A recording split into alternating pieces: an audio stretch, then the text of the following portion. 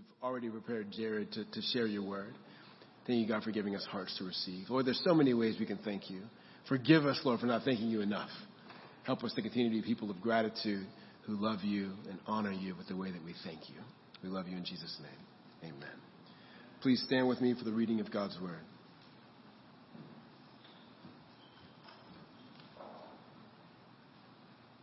First Peter 5, 6 through 11. Humble yourselves, therefore, under the mighty hand of God, so that at the proper time he may exalt you, casting all your anxieties on him, because he cares for you. Be sober-minded, be watchful. Your adversary, the devil, prowls around like a roaring lion, seeking someone to devour.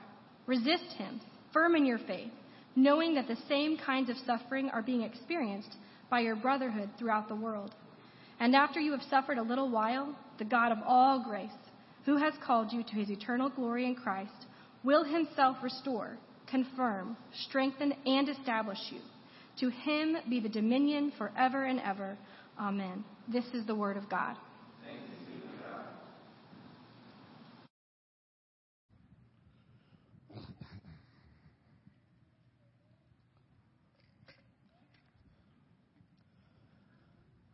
What a privilege it is to worship with you this morning. Good morning. Good morning. When we say good, we really mean it's good, church. Amen? Amen.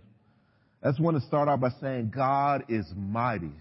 Can we say that together? Can we internalize this truth today more than any other truth that we have in the world? Can we say God is mighty? Can we say that today? God is mighty. Can we say that? Can we believe that truth today, church?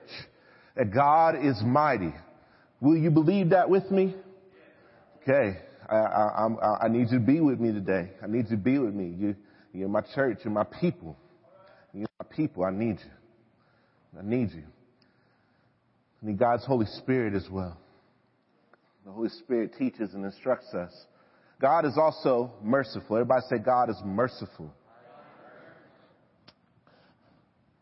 Today we get an opportunity to meditate on the character of God. And then we get an opportunity to think about our Christian response. I say our because it's us. Everybody look at your neighbor in here. You don't fight alone. Look at your friends. Look at your family. We don't fight alone. We get to meditate today on the character of God and our Christian response. Before I dive in, I would like to pray for you and I. One, I want to pray for this sound system. I don't know what just happened right there. I don't know what that is. But I want to pray for you and me because we need God's help. Amen? Amen. Let's pray. Well, Father, yes, we do pray, Lord, that nothing would get in the way of us hearing this truth today. Lord, you are mighty. We ask that your kingdom come and your will be done on earth as it is in heaven.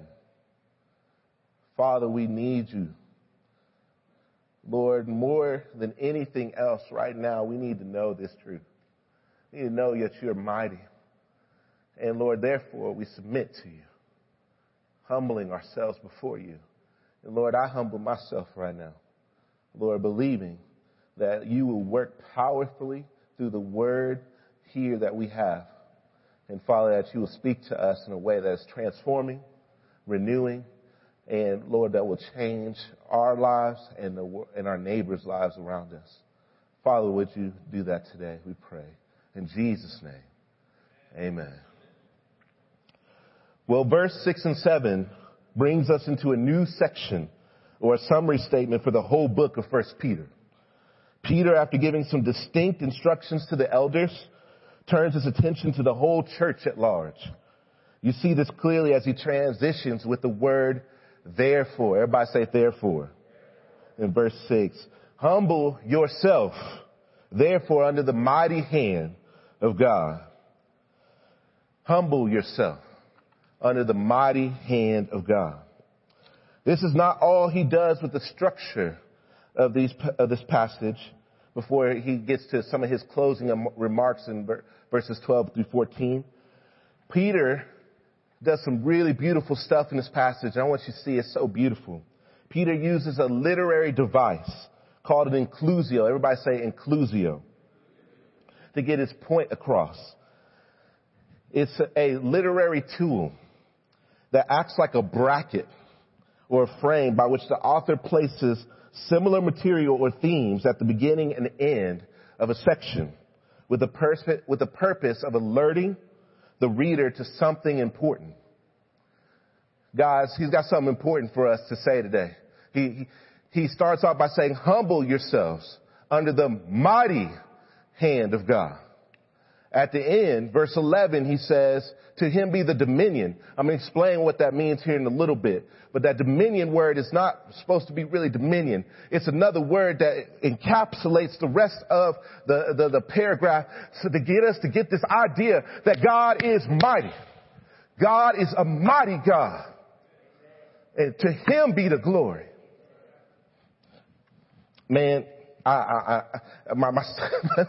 so excited about this, y'all. I don't know if y'all get, man, God is doing something special in the world. And sometimes we are so blinded to it. We're so blinded to it. I want you to see it. Now, there could be other purposes for the inclusio. But Peter is using this inclusio as an attention grabber. He wants us to get it. Let's get it, guys. Peter wants to move the church to some key themes that he's been pointing to them to in the whole letter. In particular, God is in control, that if we submit to God's plans in our exile, we can stand firm in the face of suffering, and God has all the power. Those are some key themes that God is trying to get across, that Peter's trying to use this literary tool and device to change and transform our minds into thinking more in line with God's truth and less in line with the world's truth. It's all centered around the word might in verse 6 and verse 11. If you're not with me, it's okay. Don't worry. We're going to walk through the text. We're going to walk through the text and you're going to get there with me. I promise you. By the end, hopefully you'll be standing up and singing and dancing. I don't know if we do that here. That's okay. That's all right. It's all right. If we don't do that, that's all right. Do it in your heart or something, you know what I'm saying? Verse 6 starts off by saying again, humble yourselves. God is first displayed as mighty, someone you should submit to. Peter here is again dealing with the reality that his people still need to know for certain that the God they worship is the God who is still in control. Peter needs us to know that the God whom we as Christians ultimately serve above all powers of this world and all people in positions of authority and all societies that wage war against our way, that God is the same God who has the whole world in his hands. Y'all, I was listening last night and it was so beautiful. Do y'all know who Mahalia Jackson is? Mahalia Jackson is a beautiful singer. And if you want to get delivered, all you need to do is turn on YouTube, type in Mahalia Jackson. This ain't even in the sermon, man. I'm just giving this away for free, y'all. All you have to do, turn on YouTube. Mahalia Jackson, promise you, he got the whole world in his hands. Just sit there and listen and watch what God does in your life. I promise it was so good, y'all. He got the whole world in his hands. He's got the whole world in his hands. He's got the whole world in his hands. He's got the whole world in his hands. Amen, right? Isn't that true, church? It's so good. This is why we humble ourselves, y'all. This is why we humble ourselves. It is not based upon our circumstances at all, but on the merit and trust of God's faithfulness and character. God is mighty. Everybody say God is mighty again. The term mighty hand is not foreign to the scriptures. In fact, it's all over the scriptures, all over the scriptures. Hey, if you want to study more about the mighty hand of God, Joel B. Green has a really dope section in his commentary on 1 Peter, and he's reflecting on a book by Tremper Longman called God is a Warrior. And it's about God's mighty hand. But let me download some of his thoughts real quick about what he says about God's mighty hand. Because Peter is doing something really special here. Listen, I want to encourage you. I look across the room. Y'all, Peter was unskilled and ordinary. Do y'all get that? He's unskilled and ordinary. And yet Peter is writing some things that scholars centuries later are still pouring themselves over. And I spent hours and hours reading this text trying to figure out, Peter, what are you talking about? Peter, an ordinary man, was used by God. And listen, if you feel like today that you can't be used by God because you're not a professional minister or something like that, get that out your mind. Get that out your mind. God has a plan for you. He's got a plan for all of us in here. He wants to use us, every single one of us in this room right here and right now.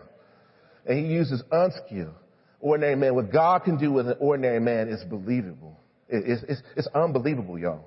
It's incredible. I don't even know if that was even part of the thing. Let me get back to where I was. Okay.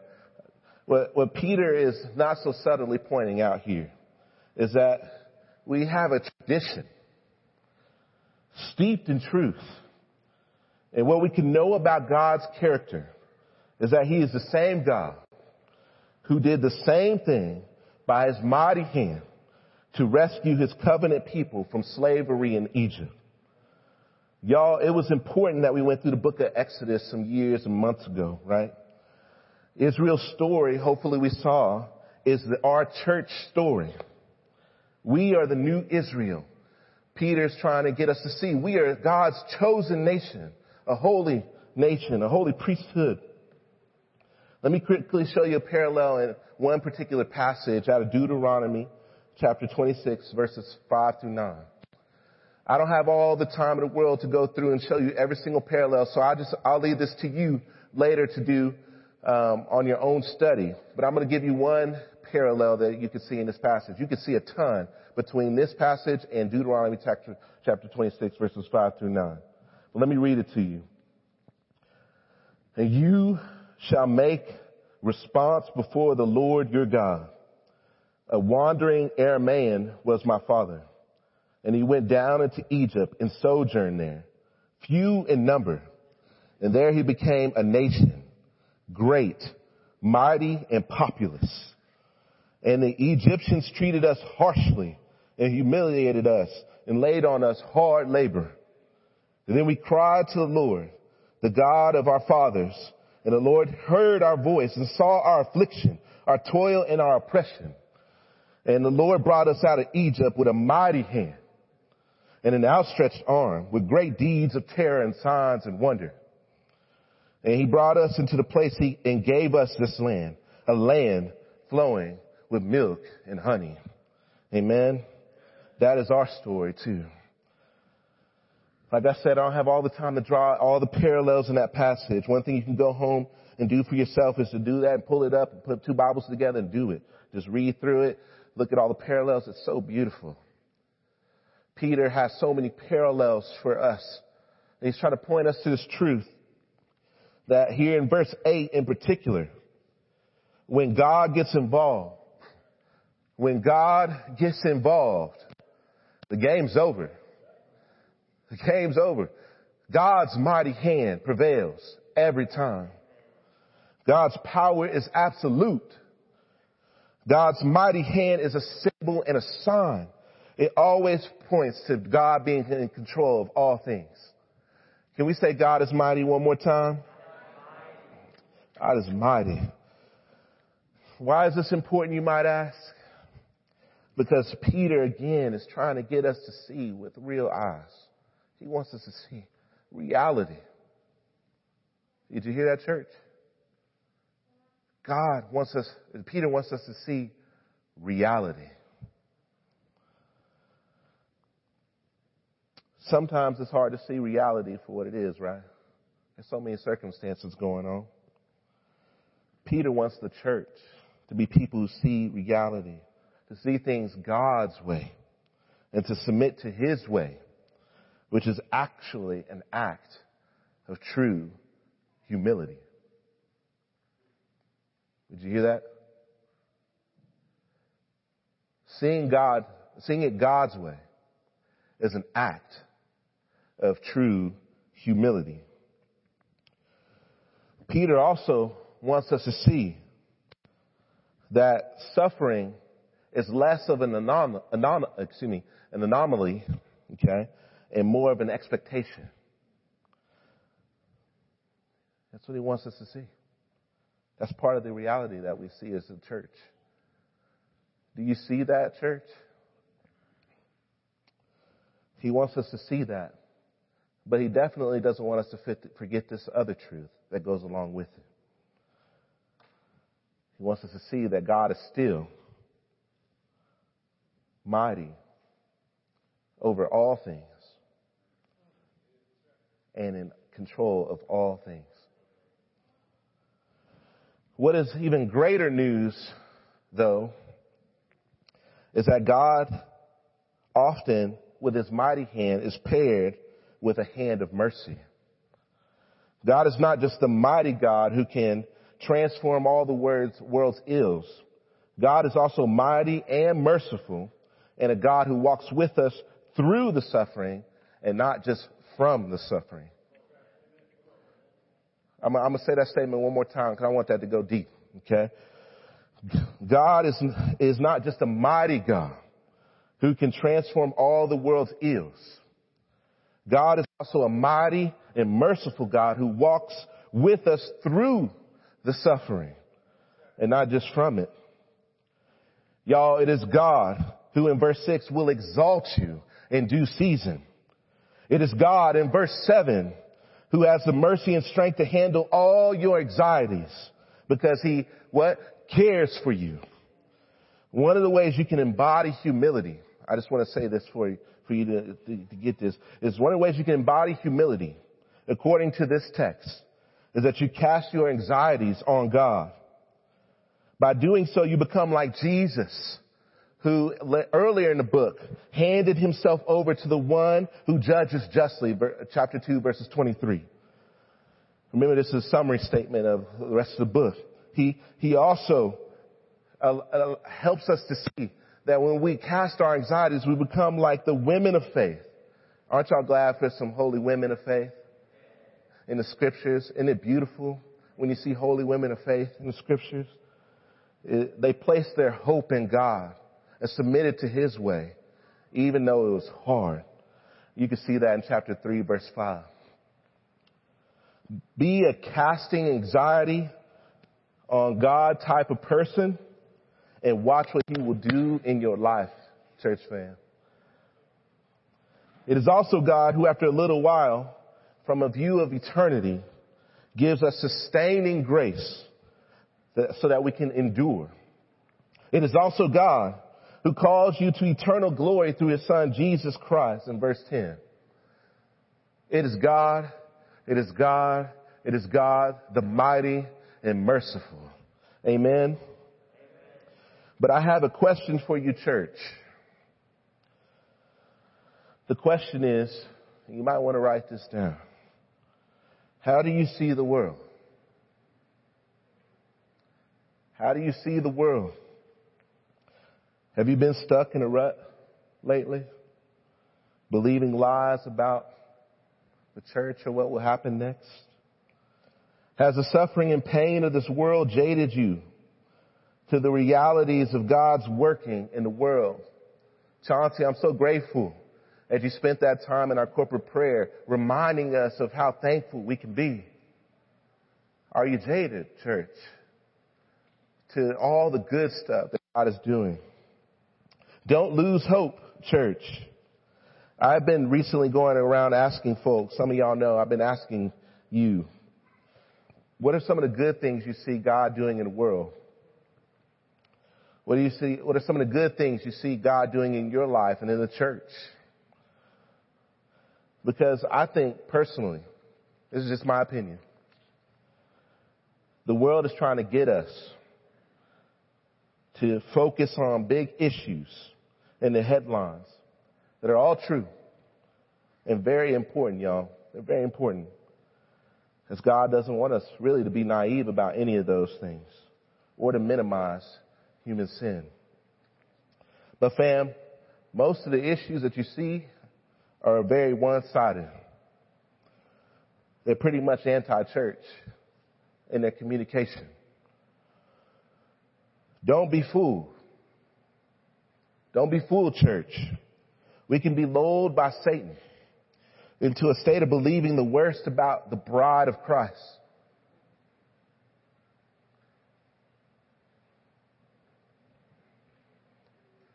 I know I'm stepping on somebody's toes in here. I know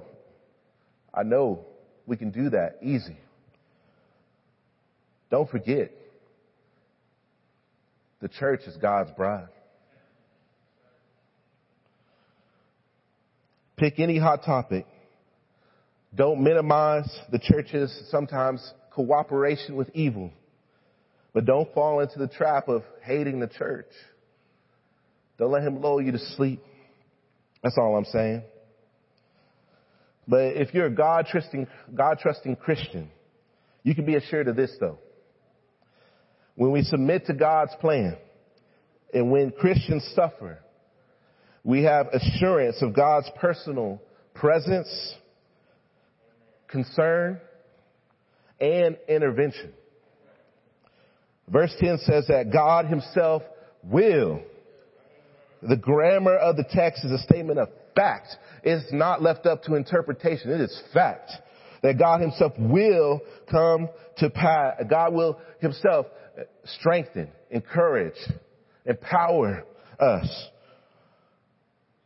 It will come to pass in the future, church. It hasn't happened yet. And there's no guarantee that it'll happen in this life.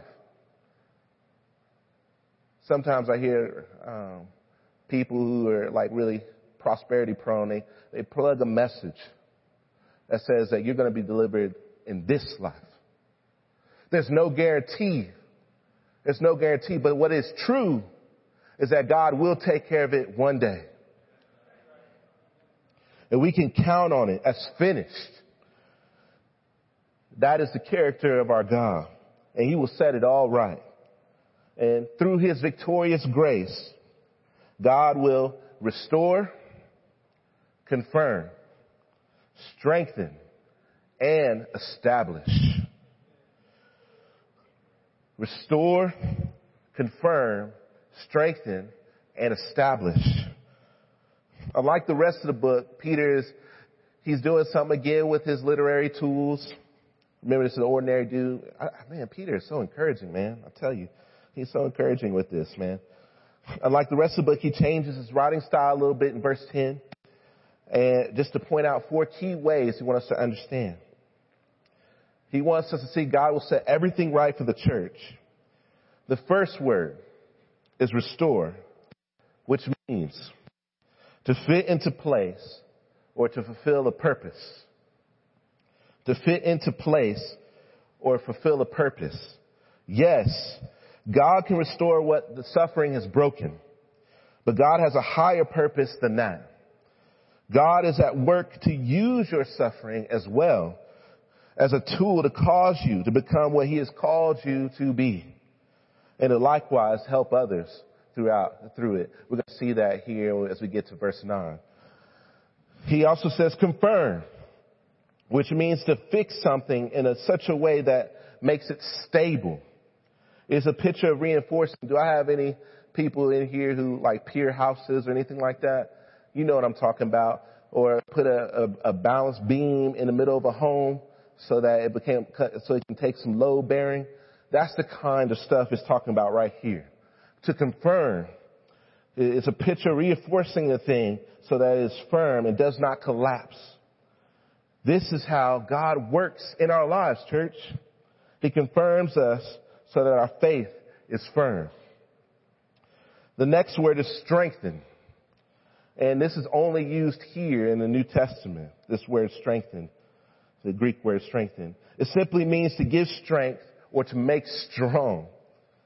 As you are suffering, God will give you strength as strength is needed.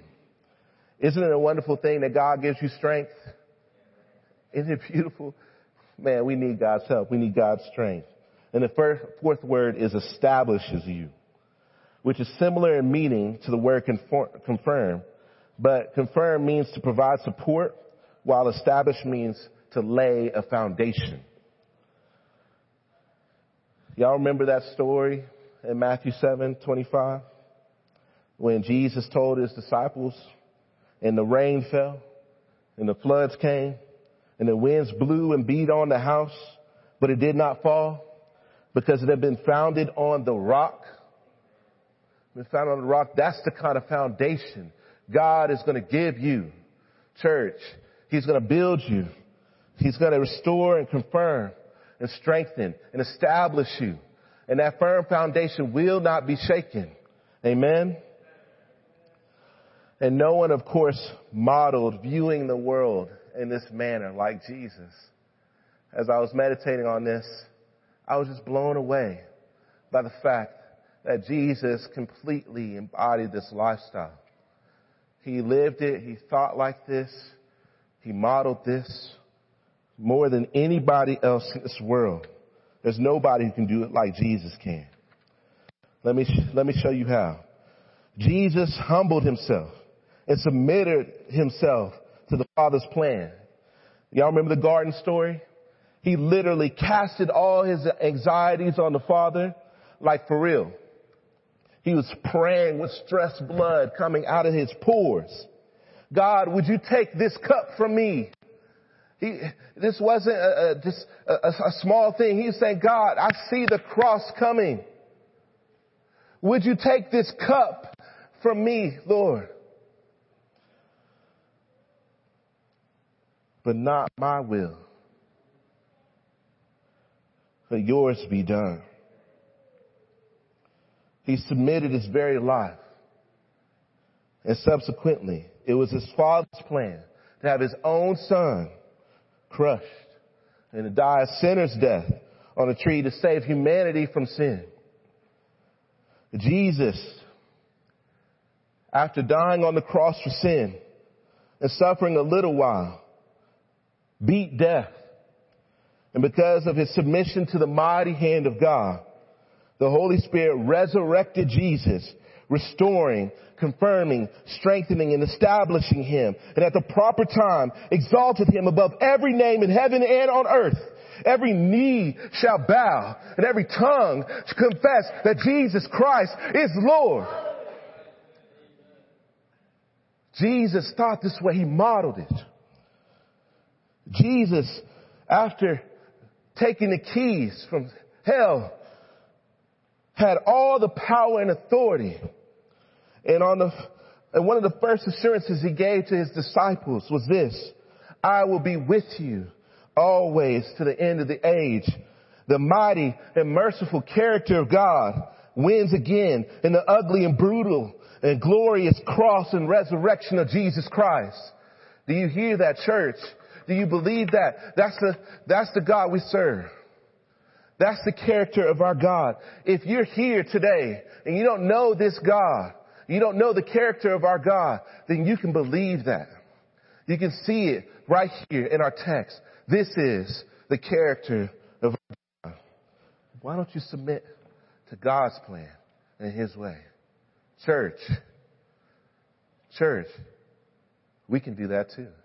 Day by day, month by month, year by year, conforming to the image of our invisible Creator. Lord, help us. Lord, help us to understand this. That could be a sermon right there. I think I could stop right there and just talk about the mighty and merciful hand of God, y'all. And I just want to sit in it some more with y'all. Can we do a Bible study afterwards and keep studying? I didn't want to leave studying the word today. I don't know if you can tell if I'm excited about the text, y'all. But man, it was so good for my soul. I needed to hear this. There's so many lies. There's so much discouragement.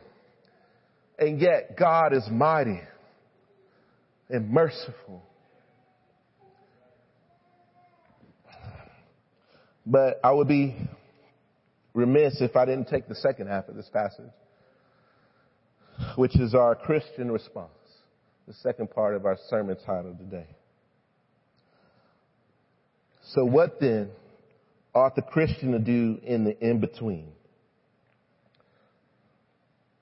By God's grace, here's the answer: imitate Jesus, the founder and perfecter of our faith. Jesus said it himself in Matthew 10:25. It is enough for the disciple to be like his teacher and the servant like his master. If they have called the master of the house Beelzebub, how much more will they malign those of his household? Fam, in verse 10 it says that we are in Christ. So we literally walk in his way. The first Christians were called Christians for a reason, church. They look like Jesus. But here's the beauty of our union to Jesus. When we imitate our master, it is never by our own strength. We don't have to fight the battle in our own strength, but instead, as we grab hold of Jesus and our birthright that we have in him, it is God who takes care of the rest. That is why we simply stay alert. Listen, if I was like super cool and this was like 3 years ago or 2 years ago or something like that, this would be a perfect sermon title. Stay woke. It's a little bit outdated. I know. Stay woke. That's the heart behind this part right here. Stay awake. The ESV doesn't quite capture it in verse 8. It says, be sober-minded, be watchful. Okay, that's fine. That's fine. But it means more like stay awake, stay alert. It kind of brings back to a tradition that's really beautiful in our Christian tradition. Jesus himself often in the Gospels would say to his people, hey, listen, you don't know the day or the hour. You don't know the day or the hour. So stay alert. The bridegroom could come at any time. Stay alert. Be watchful. Stay alert. Why would he tell us to stay alert? Well, we have a current threat. Yes, we do. But we have a bigger fish to fry. And that is why Satan's slander is instantly brought up here by Peter. Our problems in the world run deeper than other people, not to minimize human sin and responsibility to sin. But the Bible is clear that the circumstances and the people being used to inflict pain are truly being used for something more than just the present dangers that Christians face. We do not wrestle against flesh and blood, Ephesians 6 says, which helps us to remember that we love our enemy. But there's more at stake than that, and more at stake than we often think. Okay? We don't think a lot about this. The enemy is roaring, prowling around seeking someone to destroy. And this ain't just about our current problems on this earth. God wants us to stay strong because the devil is playing an eternal game. Eternal life and death are at stake. Satan's chief goal is to get the church to choose apostasy or falling away from grace, if he could so do so. That's his goal. That's Satan's goal. Get us to fall away. So the next time some suffering comes our way, we need to consider, what is this for? We often have a temporary view of suffering and battles. Satan, I guarantee, does not. Satan has an eternal battle he is waging war towards at all times. Will we see it God's way? Will we? Man, it's a hard word. That's why he also says in verse 9, resist him, firm in your faith. Well, how do we do that? One of the ways we can do that is we meditate on the scriptures and the promises of God. Thank goodness the Bible talks a lot about our new ability to resist through faith. Amen. James 4:7 and Ephesians 6 talk similarly about resisting the devil. I love James 4:7 because it says when you resist the devil, he will flee from you. We get an opportunity through our faith to cling to Jesus, imitate him, and the assurance of things hoped for and the conviction of things not seen gets to transform our hearts and our minds. We walk steadfastly towards God. Guys, we resist with confident hope and assurance that everything will be as God's word says it will be in the end. So we stand firm in truth and meditate on the scriptures, and God will help us to resist firmly in our faith. But the second way, it was kind of interesting to me. I didn't think about this that often. Another surefire way is given to us right here in the text. It is the practice or discipline of remembering that we're not alone. That's interesting, right? The practice or discipline of remembering that we are not alone. Guys, as we just prayed for the Afghan refugees making their way to Oklahoma, it has me thinking about what would be a source of encouragement to me if I was an Afghan refugee coming. I wonder if, and I don't want to make light of their suffering, because you know they're suffering. But I wonder if, knowing that I have other brothers and sisters along with me on the journey, would not be a great sense of encouragement to me when I feel lonely and isolated. Think about that. That's exactly what Peter is pointing us to here in verse 9.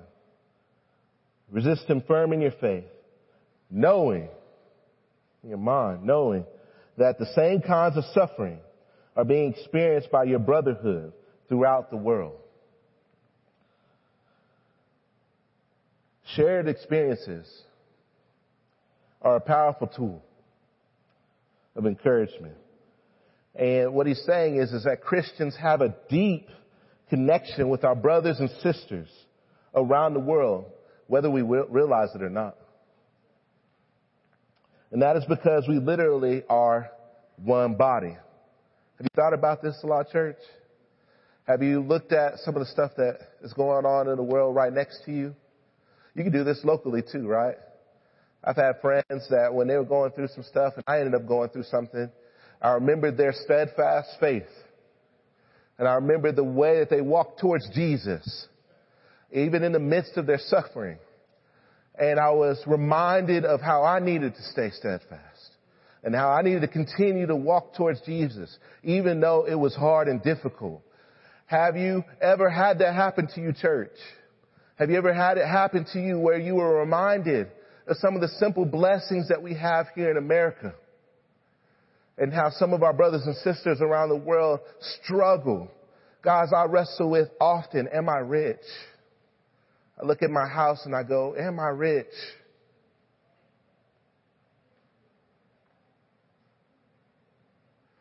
It bothers me sometimes, just confessing that to you. And then I see my brothers and sisters across the world. And I think about their steadfast faith, and I hear stories. And I'm reminded to keep pressing in and keep going. One of the ways you can resist the devil who prowls around is just by remembering and practicing the discipline of knowing that you have other brothers and sisters who are in the fight. You are not alone, church. You don't have to do this on your own strength. Why is this important? Have you guys ever seen Lions Hunt? Have you guys seen Lions Hunt? It's interesting, y'all. It's interesting. Y'all, lions often, man, female lions, they do a lot of the hunting, right?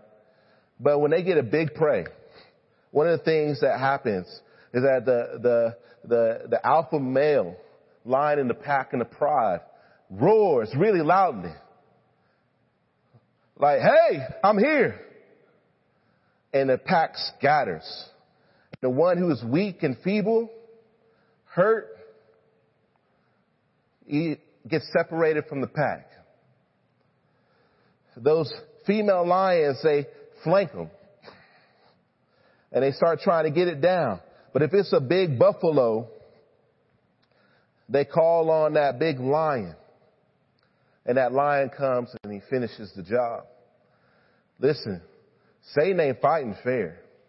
You can look at the rest of the Bible. You can see it with the man who was torn up, the Gerasene, the demoniac who had many demons in him, the legion, the demons. There's demons. There's powers and principalities that we fight against. They're fighting against us and waging war all the time. Satan is not waiting. He's not fighting fair. He's not. So how do we even the score? Well, one, we have a lion from the tribe of Judah.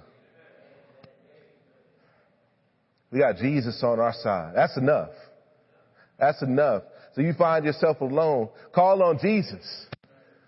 Call on Jesus, and he's enough for the fight. But God is so gracious and merciful that he gives us even more. He gives us more. He allows us to have brothers and sisters in Christ fighting the good fight of the faith. And they get to stir and encourage our souls so that we can continue. And that buffalo, if you're hurt in here, those other buffaloes come alongside and say, come on, get out of here, lion. That's the kind of God we have. And that's the kind of community that we have, locally and globally, so that we can be continued to fighting the good fight. One application. I'm almost done, y'all. I'm almost done.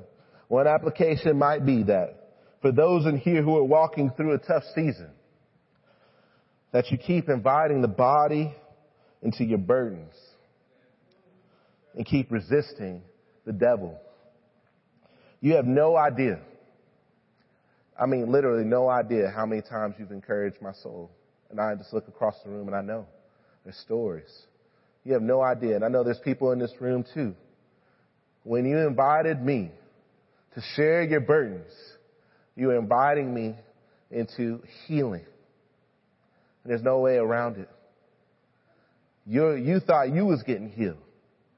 I was getting healed as well.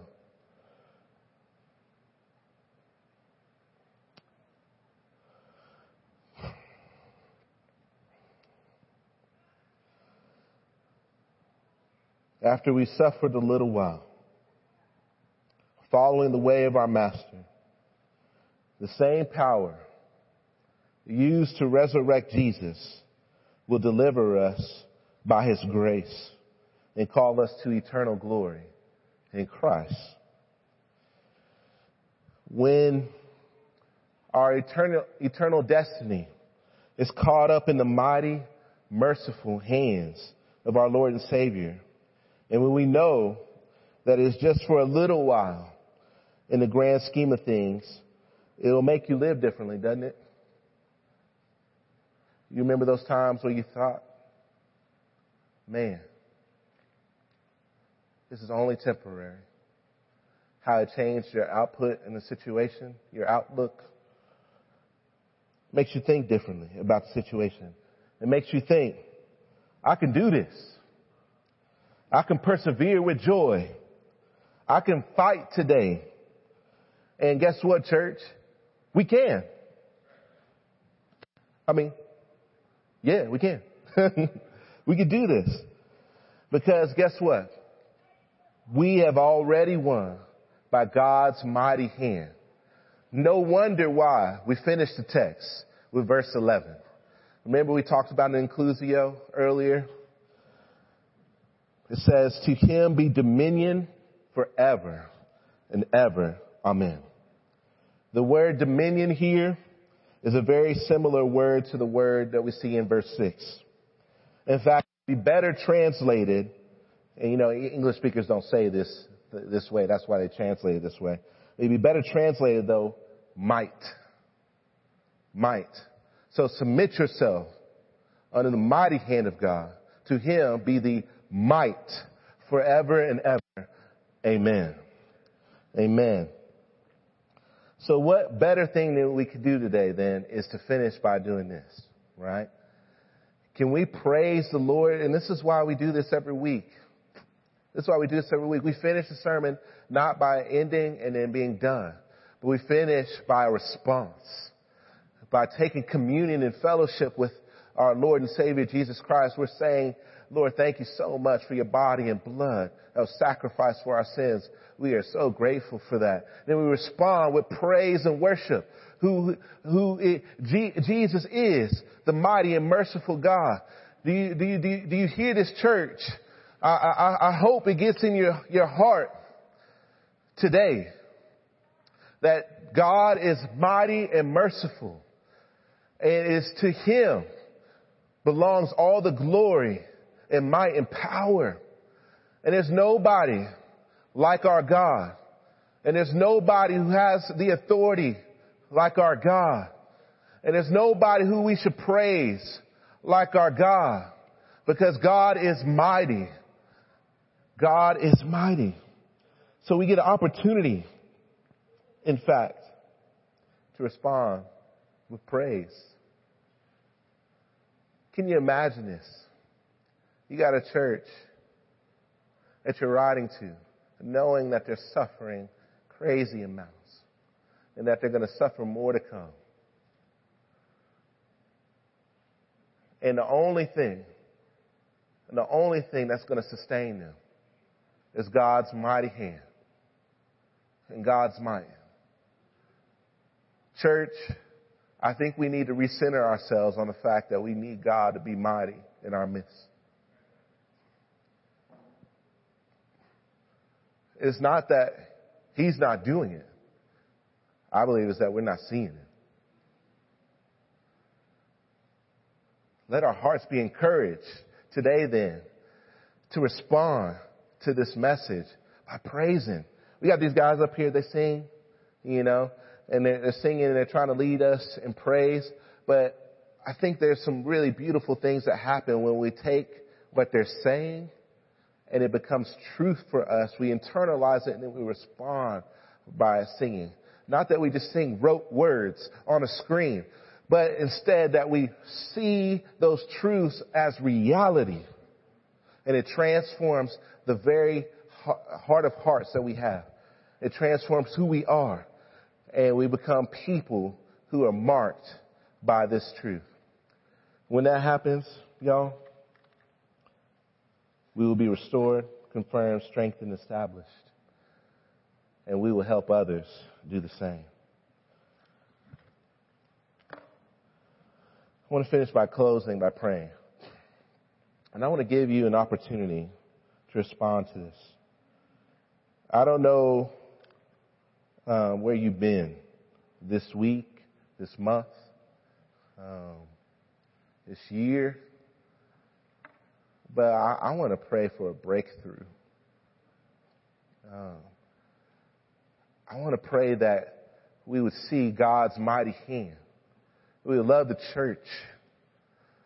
That we would see God as mighty over all things, no matter what it looks like circumstantially. I want to pray over you. So here in a second, let's take a second and bow our heads.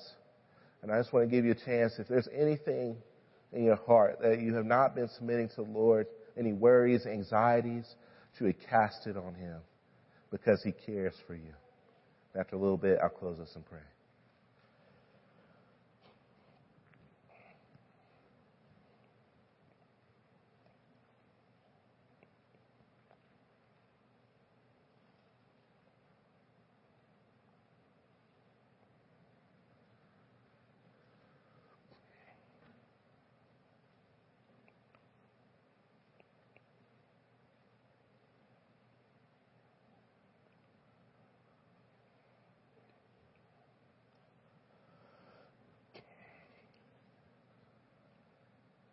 Mighty God, you are worthy to be praised. To you be the might forever and ever. And Father, we believe that. The areas that we've been struggling to believe that truth, Lord, would you give us the grace to overcome? Help our hearts to see you for who you are. Mighty and powerful, sitting on a throne. Lord, we don't just pray for the changing of our circumstances. We pray also for the changing of our hearts. Give us joy, no matter the circumstance. Help us, Lord, we pray. In Jesus' name, amen.